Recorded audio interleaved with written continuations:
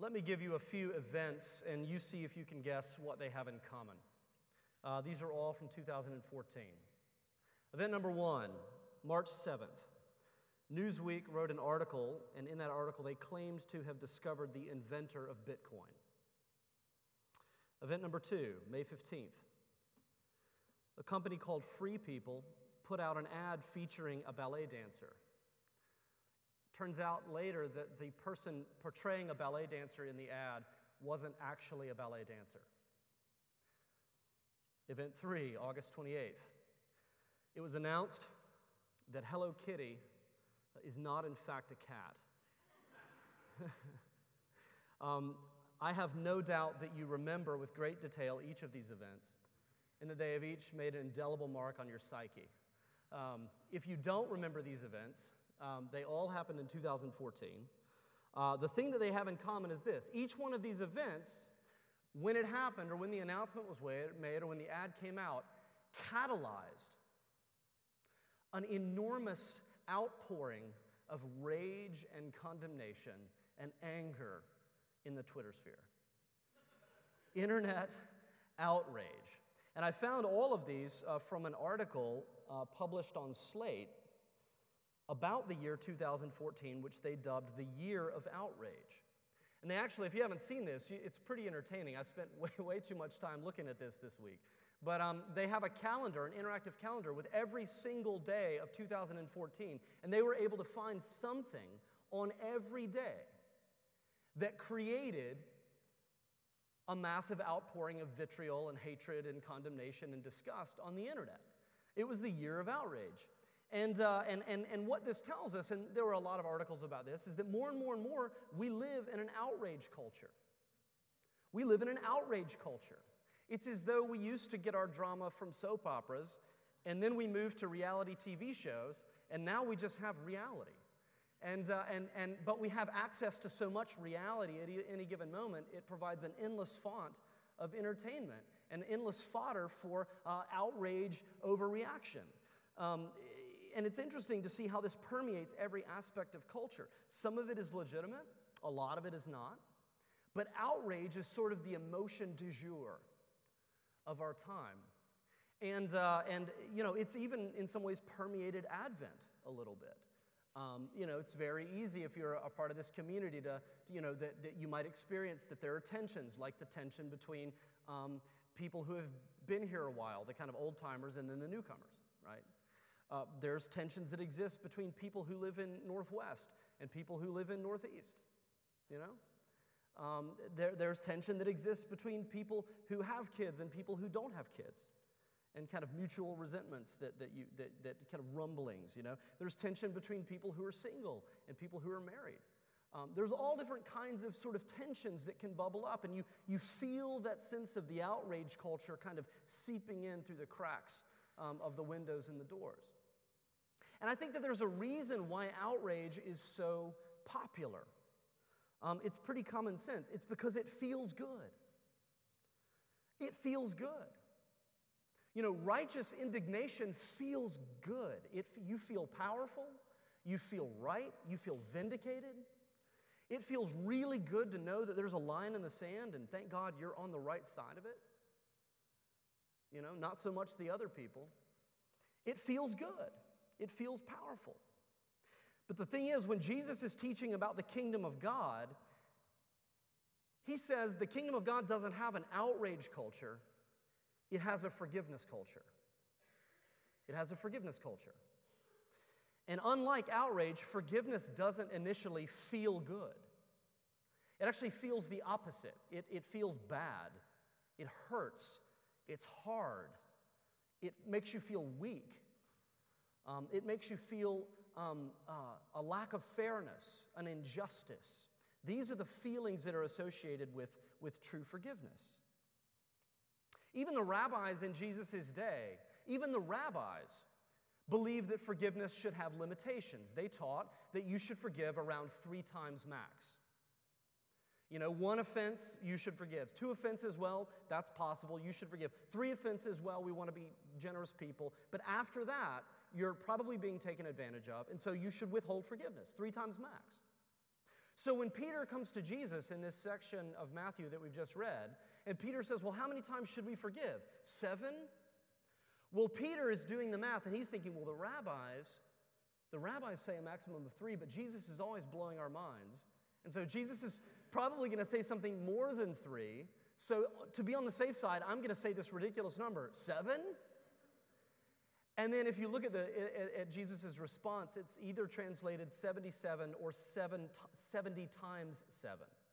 But either way, the point is clear. Jesus is saying, in the kingdom of God, forgiveness is unconditional and unlimited. He's saying, in the kingdom of God, the culture is this, that you forgive. Ad infinitum. You forgive, and you forgive, and you forgive, and you forgive. At the heart of the kingdom of God, which is the kingdom that Jesus has brought into this world, there is unconditional, unlimited forgiveness. And here's the thing we're going to look at tonight. Unless we understand that and what it means, we can't really understand Jesus. And unless that kind of forgiveness is a reality in our lives, we really in no meaningful sense can be a part of the kingdom of God. Harsh words, but that's what it says. So we're going to look at Matthew chapter 18, verses 15 to 17, and then 21 to 35 under 3 headers. Why is forgiveness necessary? Why is it necessary? What does forgiveness require?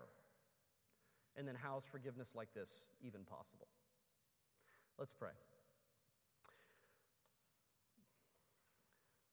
Father, even with a bit of humor, Lord, we don't want to overshadow the severity of this issue. I know that many of us in this room have or even are now struggling with deep hurt and pain. Lord, we may be looking at situations and we cannot even imagine forgiving, much less going a day without thinking about the hurt that we've experienced, Lord. I know this reality in my own heart, as you well know, God. And we ask collectively that what we cannot do on our own, you would do in us through your word tonight. And we ask this in your Son's name. Amen. So first of all, the question we want to ask is this. Why is forgiveness so necessary? Why is it crucial? And there's really 2 reasons we can see in this passage. The first section of the passage, you realize there's kind of 2 sections here. There's teaching that Jesus gives on how the community should operate when it comes to sin and conflict, and then there's a parable. And the hinge is this question that Peter asks. But in the opening of our passage, Jesus is teaching about the community and how the community should handle and respond to sin in its midst. And you see in verses 15 to 17, Jesus is actually describing a specific process for handling sin and conflict. And you can see that sometimes it involves the whole community. You should go and talk to the person one-on-one about the issue. Talk to them. Figure out what's actually going on. Is sin involved? If there is and they don't recognize it, they don't own it, then you should go and bring a couple of witnesses. And then if the person still refuses to acknowledge the sin, then you should bring it to the community. And then if the community is still unable to persuade this person that the sin is a reality, then they need to be treated as a tax collector or a Gentile. And if that sounds harsh to you, remember that Jesus loves tax collectors and Gentiles. In other words, this person should be treated as though they have erected a barrier between themselves and God, which is effectively what it is. So that's what it's saying. And we read this, we look at this, and some people read this and say, well, why do we need a process? In fact, why is my life or what I choose to do anybody else's business? You know, I can't imagine being in a community where people would actually come and butt into the way I'm living my life. I'm not hurting anybody. And all of a sudden, I've got people coming to me and talking to me about what I should or shouldn't be doing. What a horrible judgmental community. That's because we tend to think of these things purely in individualistic ways. We think that they are things that only affect us. But the Bible would say that's really, really naive. It actually makes clear in a number of places that the choices we make, and especially our sin, and especially conflict we may have with other people, that invariably has an impact on the people around us. Not only the people that we know and care about, but maybe even people we don't know we're impacting. You know, there's a place, Hebrews 12 warns about the root of bitterness. And it talks about how if the root of bitterness takes hold and is allowed to grow, it can set in and defile an entire community. So when you think about unresolved conflict or unaddressed sin or resentment or bitterness, think of them like toxic waste, right? And what do we do with toxic waste? We have a very specific process for disposing of it so that we don't impact the ecosystem. These are very much the same thing. If we don't have a process to dispose of things like bitterness and resentment, they will have a toxic effect on the entire ecosystem. And so the Bible says, take this very seriously. You have to handle this with great care because the whole community is in danger. So that's the first reason forgiveness is necessary. The second is this. Forgiveness is evidence of your relationship with God. It's evidence of the quality or the kind of relationship that you have with God. In the parable, the king has this servant brought to him who owes him this extraordinary debt. We'll get more into that later. And the king is going to sell him and his family all to pay back the debt. And the servant begs for forgiveness, and the king grants it. Huge, huge act of forgiveness. And then the servant goes out, and instead of that act of forgiveness changing the servant and making the servant himself more forgiving in his own life, we see that the servant goes out, he encounters somebody who owes him a small sum of money, and he's hardened, and he's almost cruel, right? He actually chokes the man. So there's bitterness and anger, and you can almost imagine that he's been stewing on this debt maybe for years, and then he finally sees the servant, and he's like, and all that anger comes out, and he grabs him and he throttles him, and he has him thrown in prison, right? And so then the king hears about this, and the king brings the servant back and says, I showed you great mercy, but you didn't show mercy, and therefore what does he do? He has him taken and given to the jailers. But that's a nice translation. The word actually means tormentors. He gives him over to the tormentors. And just so that we can't wiggle out of it, Jesus then makes sure that it's almost as though he's spelling it out like you would for a child. He says, this is a metaphor, and what I'm actually saying is this. My heavenly Father will do the same thing to you if you do not forgive your brother from your heart. And so you read this, and the point it's making is this. People who refuse to forgive are headed for eternal torment. And you read this, and it's amazing what the commentators try to do to kind of nuance this. And it's amazingly tempting to want to kind of say, well, this is really a metaphor for the relationship between Israel and the larger Roman Empire, and just kind of, but that's not what's going on. Jesus is clearly making a statement here. Now, what he's not saying is this. He's not saying that forgiving others is a way that we earn God's forgiveness.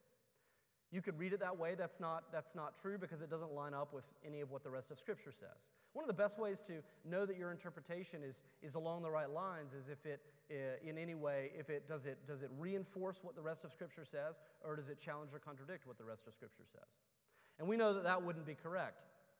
As we say every week, for Christians, our relationship with God is not based on what we do for God, but what God has done for us, right? Through Jesus Christ. But what this is saying is this. It's kind of a spiritual principle. And here's the principle of the parable. The degree to which we believe that we have been forgiven by God and that we needed that forgiveness is the degree to which we will forgive others.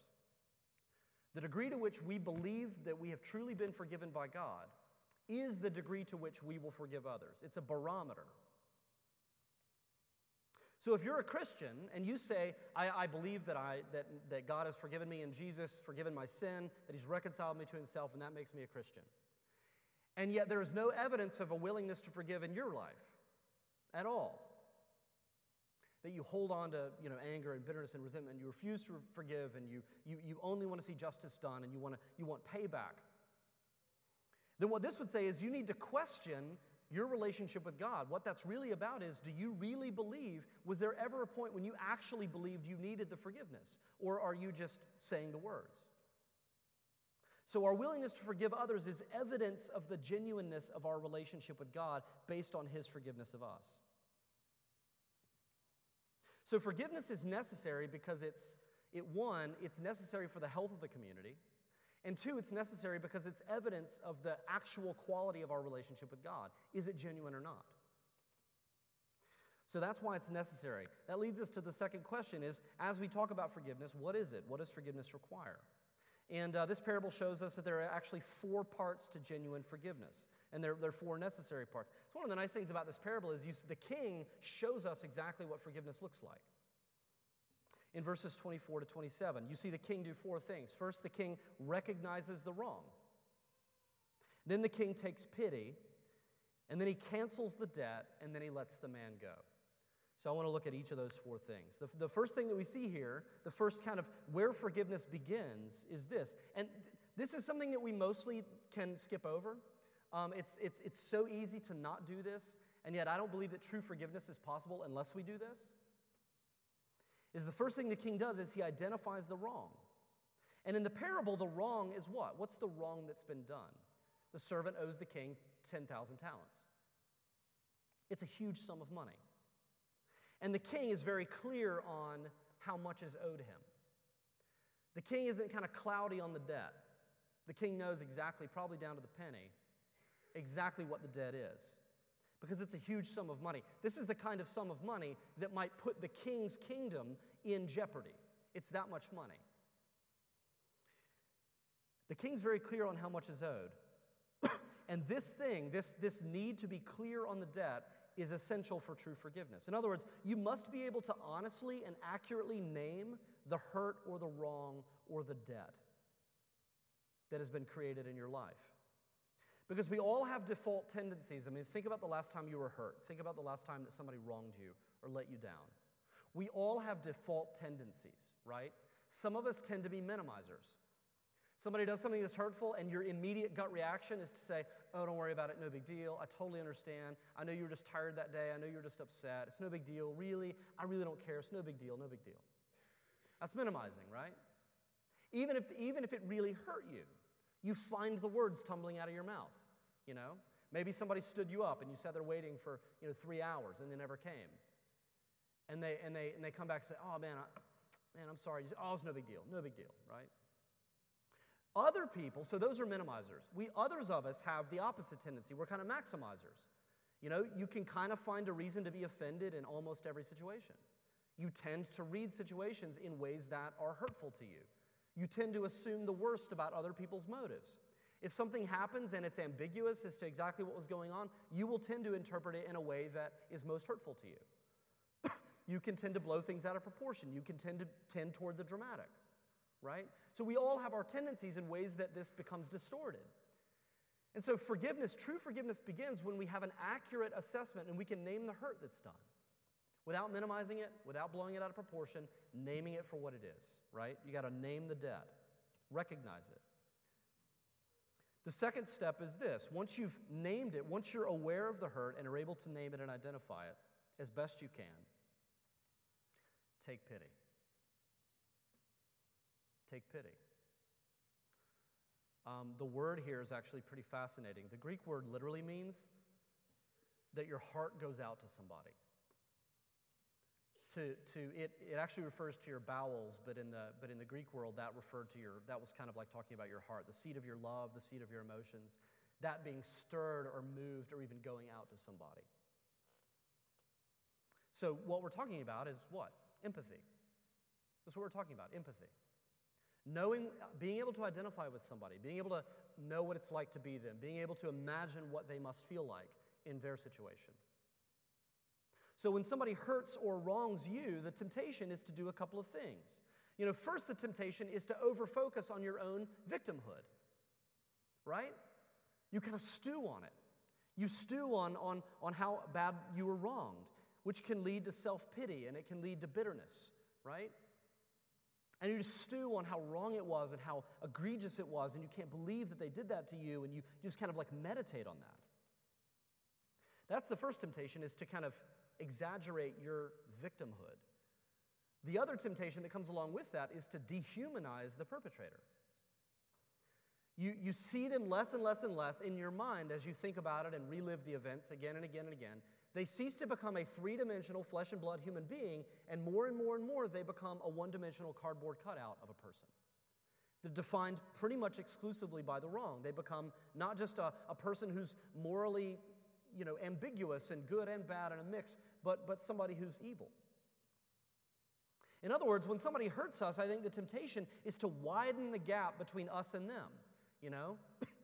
We imagine ourselves 10 foot high in a pulpit, and we imagine them kind of groveling down on the ground, and we look at them from our place of self-righteous victimhood. Miroslav Volf, who's written a lot about this, says this. He says, "Forgiveness flounders because I exclude the enemy from the community of humans, even as I exclude myself from the community of sinners." That's a brilliant quote. Forgiveness flounders because I exclude the enemy from the community of humans, even as I exclude myself from the community of sinners. Jesus is saying forgiveness requires us to close that gap. It requires us to send our hearts out to the person, to have compassion for, to identify with the person who has wronged us. And to do it to the point where we can see that even though we have been wronged, and even though in this particular situation I was sinned against, I'm also a sinner. And we do it to the point to where we realize that even though this perpetrator may have brought great evil against us, he or she is still a human being. I'm still a sinner. They're still a human being. And in fact, as much as I hate to admit it, we have much more in common than I would like to admit. We have to close the gap by sending our heart out to be with them. Now, this does not mean that we deny the evil that has been done against us, right? It doesn't. Again, we don't minimize that. If you've been seriously hurt or you've been seriously abused, and I know some of you, your stories, and I know that you have. I know some of you have had experiences like that, and I don't know about it. Maybe nobody knows about it. But if you've been seriously hurt or abused or wronged in your life, those actions are evil. They're wicked. And so being able to, as we said before, name and pronounce them as being evil is a part of what forgiveness requires. So I'm not saying that, but what I am saying is you have to strive and do the hard work of sending your heart out past the evil, down into that person until you find their humanness, until you're able to recognize that on some deep level you are the same, that you're the same, that there is a commonality between you, that you can identify with them. So you have pity, you have empathy, you cultivate empathy. This can take years to cultivate even a shred of empathy for somebody who has wronged you. That's the second thing. The third thing, once you've named the wrong, once you've identified it, and once you have begun to be able to cultivate some degree of empathy, then you cancel the debt. You cancel the debt. Once you've been able to get to this point, you have to recognize that whenever there is a wrong done, there's a debt that has to be paid. Whenever there's a wrong done, there's a debt that has to be paid. So if I borrow your car and I take it out and I wreck it, there's a debt that has to be paid. And either I'm going to pay it and get the car repaired, or you're going to pay it and get the car repaired, but somebody has to pay. And you say, well, what if nobody has the car repaired? Well, still the damage has been done and the value of the car has been decreased because of that damage. And if I don't pay you, then you have to just incur that debt yourself. It's a loss that you have to bear. And this is what forgiveness means. Forgiveness means that you pay the debt on behalf of the perpetrator as a gift to them. That you take the debt that is owed you and you transform it into a gift. That's really what forgiveness is. It's transforming a debt into a gift. Transforming something that is owed you into something that you give. And this is the same with emotional hurt, which is far more common. Someone says or does something hurtful to you, there's still the same choice. Either you make them pay, or you pay it on their behalf. It's very tempting and easy to want to make that person pay.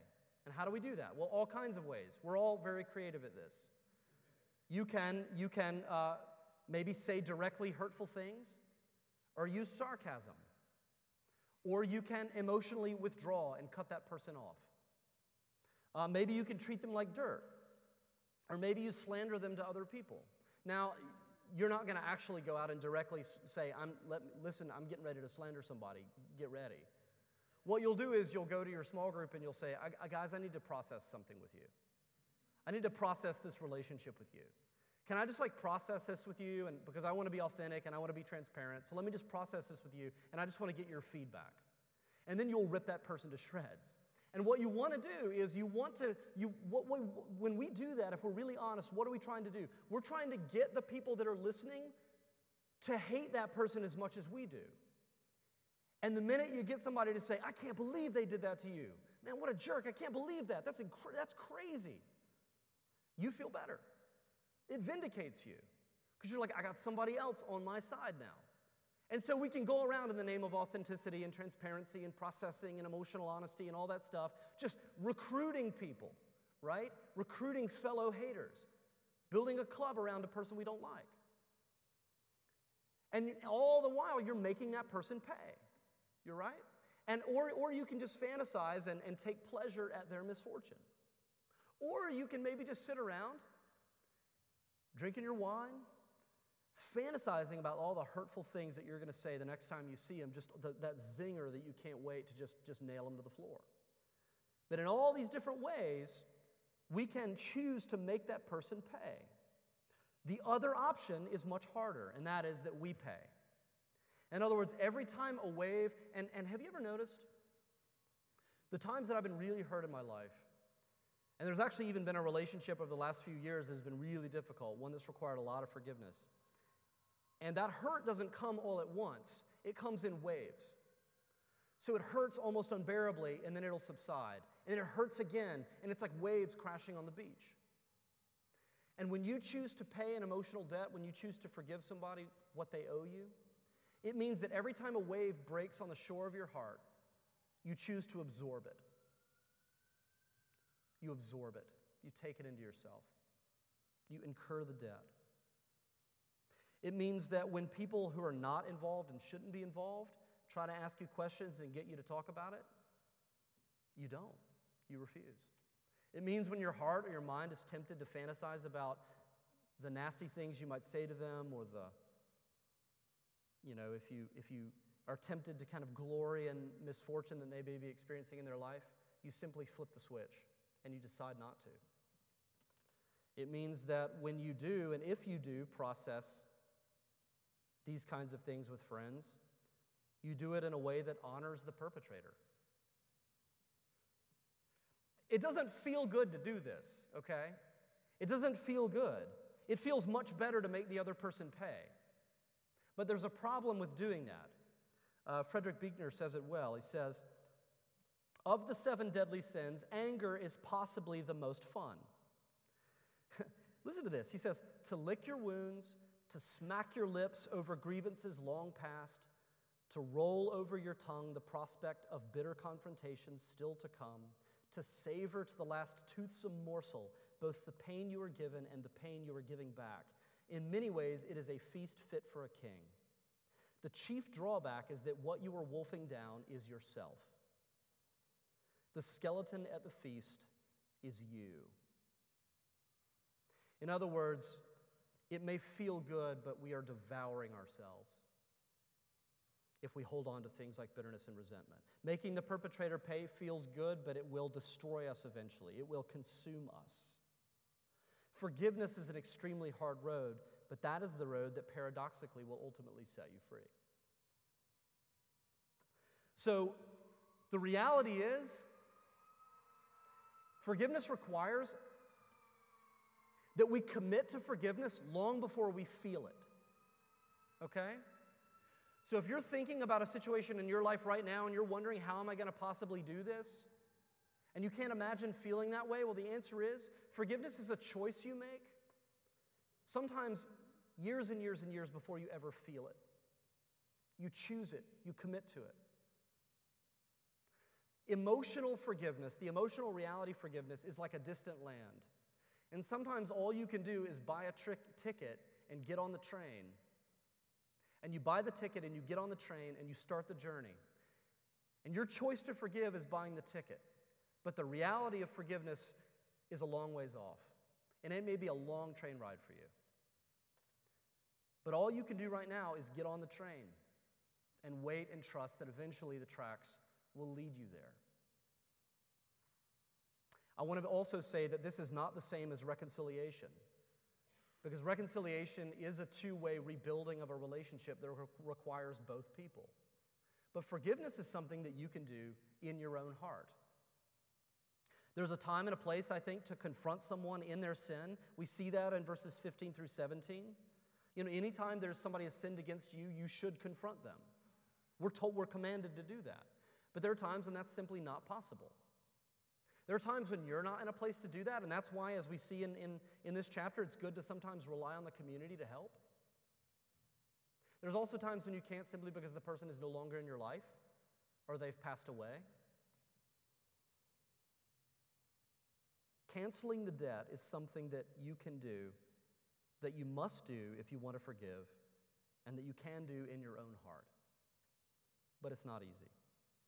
And then the last thing we do, so you assess or you name the hurt, the wrong. You cultivate empathy, you have pity, identify with the perpetrator. Once you've done that, you cancel the debt, you pay it on their behalf. And then lastly, you have to let it go. The king lets the man walk out. You have to let it go. What does that mean? It means that you relinquish your right to ever hold this over that person again. You can't bring it up. You can't bring it back. You can't ever leverage it. You have to let it go. You don't forget. Forgive and forget is not in the Bible. That's pop psychology lunacy to tell somebody who's been traumatized or abused that they should forget. That's a big problem in trauma, actually, is the forgetting and the remembering. It doesn't mean forgive and forget, but it means that as you forgive, and as you will probably remember, you choose what you do with those memories. And you choose not to use them as leverage over that person. You choose to let them go, let them walk free. And you say, well, I hear this, and this is just not fair. You're right. It's not fair. Do you know what the definition of grace and mercy is? Mercy is not giving to somebody what they deserve. Grace is giving to somebody what they don't deserve. They're not fair. Grace and mercy are not fair. But forgiveness is necessary for Christians. It's not an option. And it's hard. It means identifying the wrong, having pity and empathy for a wrongdoer, canceling the debt, and then letting them walk free. And then Jesus says this is something that we are called to do over and over and over again. So that leads us to the last question. How on earth is this possible? The real power of this parable is the difference between the two debts. I told you we'd come back to this. The debt owed by the fellow servant is what? It's 100 denarii, right? Now, a denarii or a denarius was about 1 day's wages. So I calculated this based on DC minimum wage, and the debt owed by one servant to the other is about $8,000. What's interesting about that is it's not a small sum. And by itself, if somebody owes you $8,000, that's a significant sum. That's worth suing over. That's worth going to the authorities about, right? $8,000 is a lot of money. It's not nothing. Sometimes when people talk about this parable, they say it's a paltry sum. I think it's important to recognize that by itself, this is actually a lot of money. But it's nothing compared to the debt that the servant owes the king. The servant owes the king 10,000 talents. Now, we could try to calculate that up, but you would miss the point, because a talent was the highest unit of currency that they had. And 10,000 was the highest Greek numeral there was. So it's not about the calculation. This is about extremes. This is like saying that the servant owed the king trillions of dollars. Makes the Greek debt look pretty small by comparison, right? Trillions of dollars. Trillions of dollars. Everything changes when you compare the amount of the debt owed to the servant and the amount of the debt owed to the king. $8,000 seems huge until you hold it up against the greater debt. See, this is the key, I think, the real possible, the reason that Christian forgiveness is actually possible, is forgiveness like this becomes possible when we turn our attention away from our debt, the debt owed us, and focus on the debt that we owe God and what God did for us through Jesus. Because the gospel is this. Here's the gospel. It starts this way. God assesses the debt. What is the debt? Our sin against God is bigger than the sum of all sin ever committed against us. Do you believe that? Our debt that we owe God is bigger than the sum of all of the sin and all of the debt that will ever be owed us. And yet, God sends His heart out to us. He sends His heart out to us. His heart has a name. It's Jesus. He sends His heart to be with us, to be one of us. And through the death of Jesus, God pays the debt off on our behalf, an infinite debt, cancels our debt, and sets us free to become His children, which is what we were made to be. So here's the point. Christian forgiveness, distinctly speaking, is only possible at the foot of the cross. It's only possible at the foot of the cross. And this is why, by the way, we have regular rhythms in our life together of gathering and confessing our sin and hearing forgiveness and singing and preaching and praying about God's forgiveness. Because it's all meant to keep our eyes on the cross rather than on everything that's owed us. It's the only way it's possible. So if you're here and you're not a Christian, I personally don't believe that the kind of forgiveness we're talking about here is possible for you. I'm not saying that forgiveness is not possible, but this kind of culture of forgiveness, unlimited, unconditional forgiveness, I don't believe that's possible apart from the cross. You simply lack the resources necessary. In order to forgive like this, we have to experience this forgiveness in our own lives. So that brings us back to our initial opening. The kingdom of God is radically countercultural because it's not a culture of outrage, it's a culture of forgiveness. It's a culture of mercy and grace. And listen, in our culture, things like anger and righteous indignation, they look like powerful weapons. And they make a difference. And it can be so tempting as Christians to pick those weapons up when people are coming after, when we feel that people are coming after us or attacking us or saying hateful things or persecuting us. It can be so easy to pick those weapons up, believing that these are the powerful weapons that will give us a chance. But what we have to realize is those weapons of anger and shame have no place in the kingdom of God. The only weapons we have are grace and mercy. That's it. And yet the good news is this, that grace and mercy are far more powerful. Far more powerful. Let's pray.